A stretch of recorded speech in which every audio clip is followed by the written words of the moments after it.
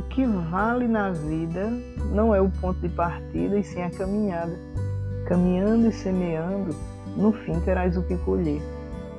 É o que diz nossa querida e saudosa Cora Coralina, pessoal, sobre a vida. E é com esse poema curto que começamos nosso segundo episódio do podcast.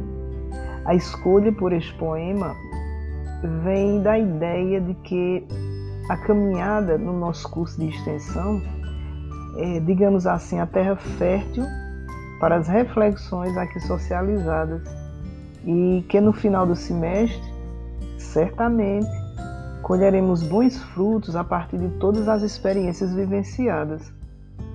Para o episódio de hoje, temos uma conversa em que trago algumas questões, digamos, curiosidades minhas, acerca de alguns pontos apresentados por Rivaldo no primeiro episódio.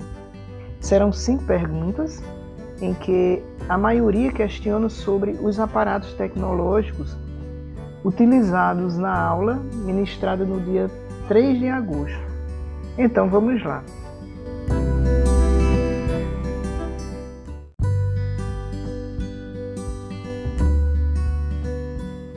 Então, Rivaldo, na sua fala do primeiro episódio, você descreve sobre as ferramentas digitais que incluiu na adaptação do material e que usou na aula, não é isso? E é sobre estas ferramentas que eu gostaria de fazer algumas perguntas, ok?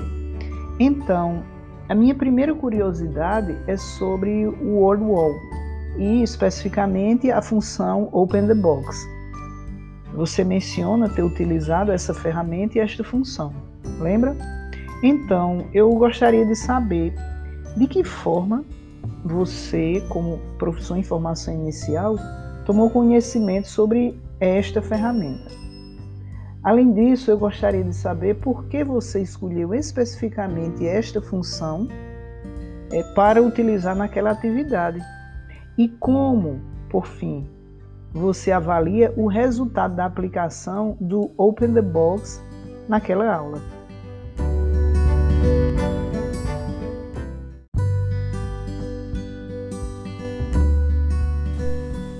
Obrigado, professora Telma, por suas reflexões iniciais. Ótimo poema a propósito. E vamos às respostas? Pois bem, eu conheci a plataforma do WordWall através de uma socialização que tivemos no grupo da residência pedagógica, em que uma das duplas do projeto mencionaram a utilização desta em uma das aulas. Na ocasião, elas relataram os ótimos resultados obtidos após a utilização e eu fiquei bastante curioso. Então, em seguida, eu comecei a explorar a ferramenta, pois, a princípio, eu tinha apenas conhecimento da função maze chase, que em português seria algo como perseguição no labirinto. Descobri dessa forma que a plataforma apresenta outras funções interativas, porém tem suas limitações, como por exemplo, na versão básica, que é a que eu faço uso, podemos apenas criar 5 atividades utilizando as funções disponíveis, e que alcançar essa marca de 5 usos, caso necessitemos usar mais, não podemos apagar o que foi criado, mas sim editar e adicionar um novo conteúdo ao que as atividades que já tenham sido criadas. Quanto ao seu segundo questionamento, decidi que utilizaria a função Open the Box neste procedimento porque é uma outra forma que podemos usar para selecionar ou dividir os alunos. A forma mais comum, que também foi utilizada nesta aula, foi a função Random Well. Gostaria de ressaltar que a primeira opção foi usada para selecionar entre professor e monitores quem apresentaria o modelo da autobiografia produzido, enquanto a segunda função foi utilizada para selecionar a ordem de apresentação dos alunos. Em linhas gerais, eu posso afirmar, que o uso da função do Open the Box nos ajuda na divisão de ordem e seleção dos alunos, pois quando selecionado, o aluno ele não se sente escolhido ou excluído, uma vez que todos serão selecionados e, consequentemente, terão a oportunidade de apresentar as suas produções.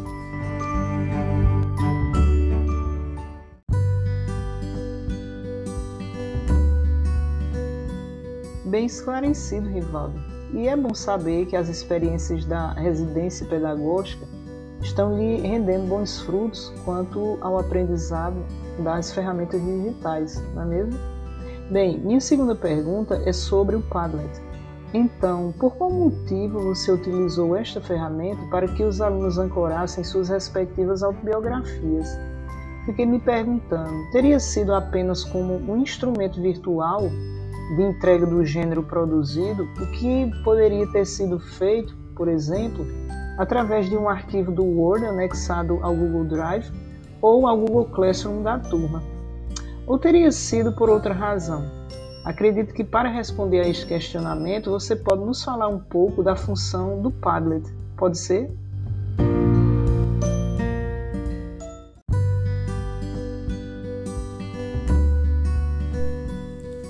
Boa pergunta. O Padlet funciona de maneira geral para agrupar e expor atividades desenvolvidas em sala de aula. Considerando também que utilizamos o Classroom e este apresenta função similar, decidi não usá-lo por dois motivos. O primeiro porque, colocando como atividade no Classroom, apenas eu e os monitores poderíamos ver as produções dos alunos. E segundo, caso optássemos em pedir que os alunos anexassem a atividade no mural, ficaria bem desorganizado. Então, a decisão de utilizar o Padlet parte também de uma de nossas crenças de que nossos alunos eles precisam compartilhar com os outros aquilo que produzem. A plataforma em questão, ela possibilita tanto uma organização de publicações quanto uma interatividade, e os alunos eles podem visualizar as produções e se autoavaliarem, refletirem e, consequentemente, aprenderem mais e mais sobre o assunto que está sendo estudado.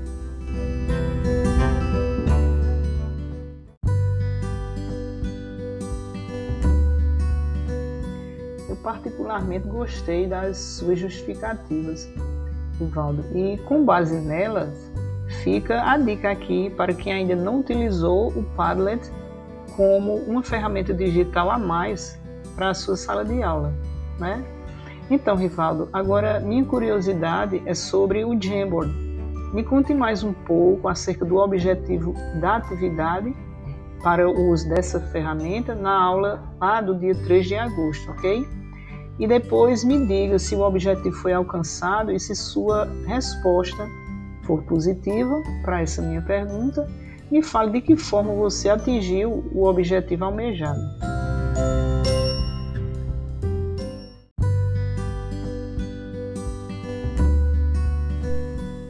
Nossa proposta de atividade com a utilização do Jamboard parte da necessidade de aperfeiçoar o que os alunos eles apresentaram sobre os gêneros textuais, biografia e autobiografia de forma mais interativa, uma vez que eles posteriormente iriam reproduzir de forma prática o que haviam estudado, o que haviam discutido. Após a realização da atividade, tivemos um momento de socialização com os resultados do que era biografia e autobiografia, e foi bastante significativo a nossa discussão. Nesse processo de interação pelo Jamboard, os alunos eles puderam corrigir, se autocorrigir, o que de certa forma influenciou na compreensão geral do gênero textual, dos gêneros textuais, na verdade. Em outras palavras, eu gostaria de dizer que nossos objetivos pedagógicos eles foram alcançados em sua totalidade.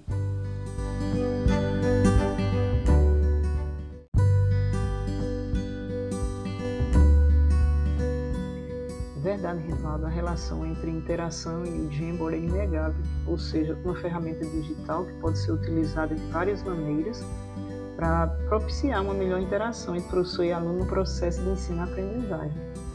Então, antes de fazer a quarta pergunta, é importante que vocês, ouvintes, saibam que na proposta do material do curso para as aulas do nível A1, quinzenalmente temos um momento em que os alunos socializam oralmente as experiências acerca do desenvolvimento da task realizada. Bem, na semana passada, Rivaldo, você falou do problema de conexão e de áudio de 2 alunos no momento em que eles iriam compartilhar, ou seja, socializar o resultado da task. E então você mencionou que decidiu que os alunos iriam usar a ferramenta digital Vocaro para gravar suas falas e anexar ao Google Classroom da turma, não é isso?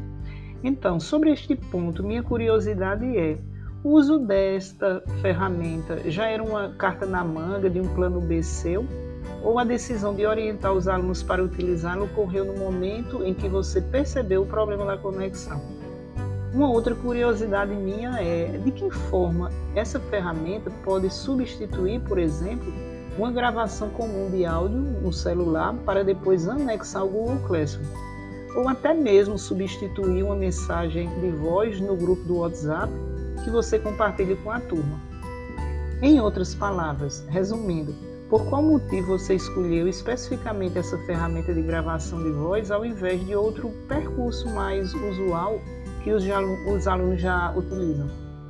Pois veja que você menciona que produziu um tutorial, não é isso, no YouTube, para que os alunos aprendessem a usar o Vocaro.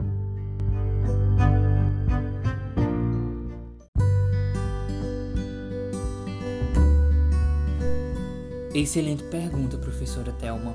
Quanto a esta sua indagação, não era um plano B meu, pois eu apenas tinha explorado para uso pessoal esta plataforma e nunca tinha usado para fins pedagógicos. Então, considerando o nosso contexto atual de ensino, 2 de nossos alunos, eles apresentaram problemas de conexão antes da apresentação das produções finais do gênero textual que estava sendo estudado.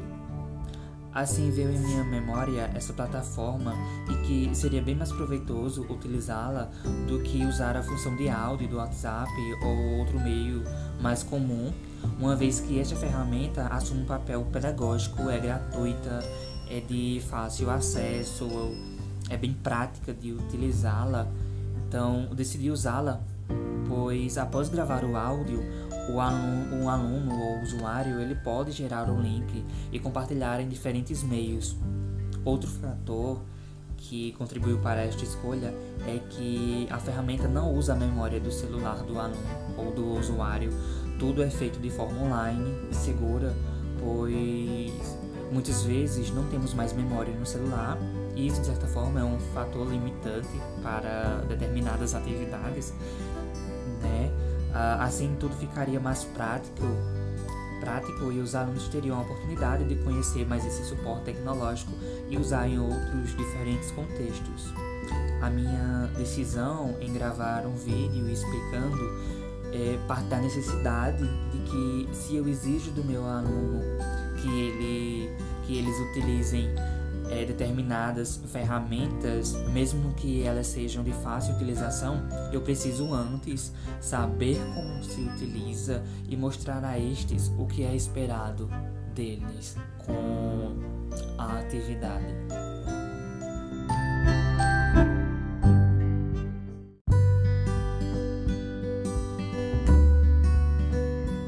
Olha, Rivaldo, eu te digo que os seus argumentos me convenceram e que nas minhas próximas atividades, em minhas aulas, quando houver necessidade de usar algo do tipo, farei por meio do Vocaro e depois eu vou te relatar minha experiência, combinado?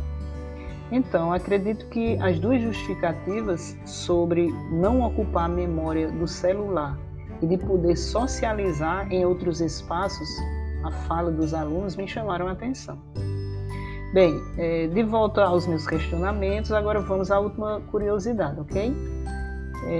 Rivaldo, minha última pergunta é sobre sua fala acerca do primeiro mês de aula, ou seja, o mês de julho. Então, no primeiro episódio, você comenta que a decisão de dividir a turma em 2 se originou principalmente devido a 3 problemas, quais sejam os problemas de conexão de internet, segundo, a adaptação do material e terceiro, a quantidade de alunos. Lembrando que a turma, antes da divisão, tinha mais ou menos 17 cursistas, ok? Então, dentre esses 3 problemas, seria a conexão mais grave deles? Pergunto isso porque, pelo número de participantes no ensino presencial, já tivemos turmas com essa quantidade de alunos, embora saibamos que a dinâmica das aulas no ensino remoto é bem diferente, né? Sobre o material, eu acredito que vocês, professores, estão conseguindo, né, adaptá-lo muito bem para a modalidade do ensino remoto. Então, seria a conexão o problema de maior destaque ou não?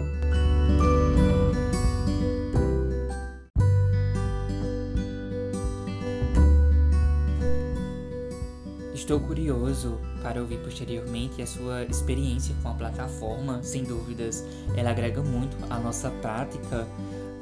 Em relação à sua pergunta, como a senhora menciona, um dos problemas é de fato a conexão, pois muitas vezes os alunos eles não participam do momento síncrono por esse detalhe.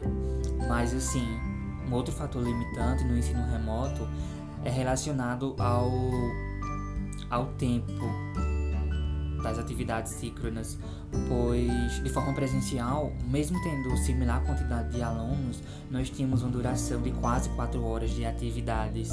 Nessa modalidade remota, emergencial, o tempo foi reduzido, né? Então, nós não temos como ouvir, explorar e focar nas dificuldades de 17 alunos em um tempo de 2 horas, por exemplo. E assim, nossas aulas possuem vários procedimentos e, como eu falei no primeiro episódio, é que as nossas aulas sempre se baseiam em socializações do que foi produzido. Então fica muito difícil com um grande número de alunos realizar tal atividade, sem contar nos problemas técnicos e nas limitações do ensino remoto.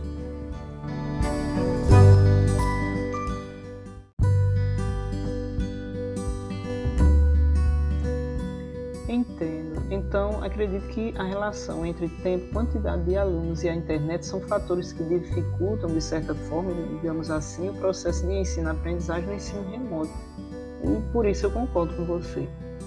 Bem, então, Rivaldo, eu agradeço as respostas sobre as dúvidas e curiosidades que eu trouxe hoje para o nosso segundo episódio e espero que estas minhas inquietações possam lhe ajudar, de alguma forma, a perceber o percurso da reflexão sobre sua prática docente.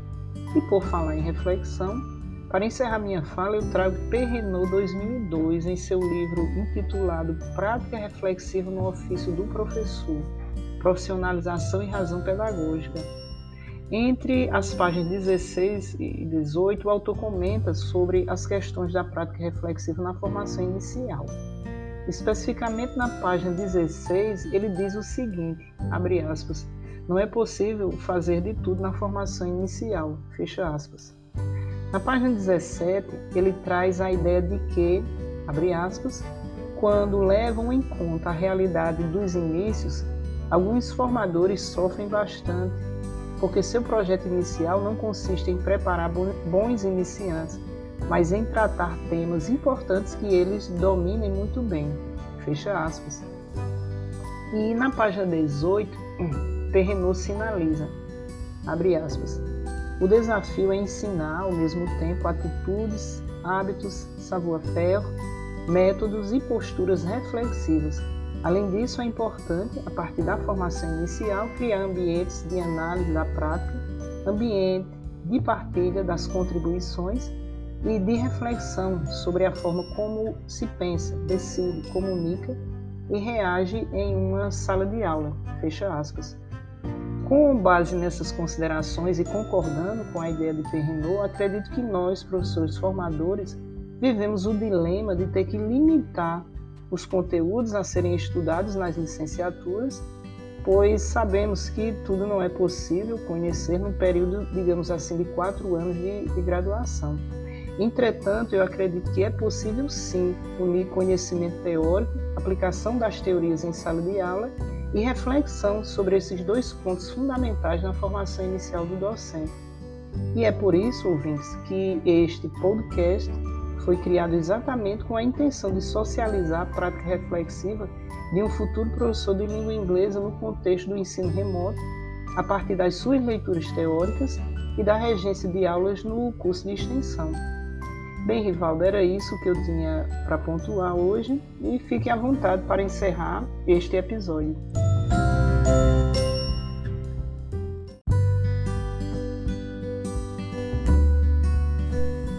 Eu gostaria de agradecer, professora, por suas perguntas, dúvidas e curiosidades, o que me ajuda a fortalecer minha prática reflexiva, e espero que minhas colocações tenham sido bem compreendidas pelos nossos ouvintes.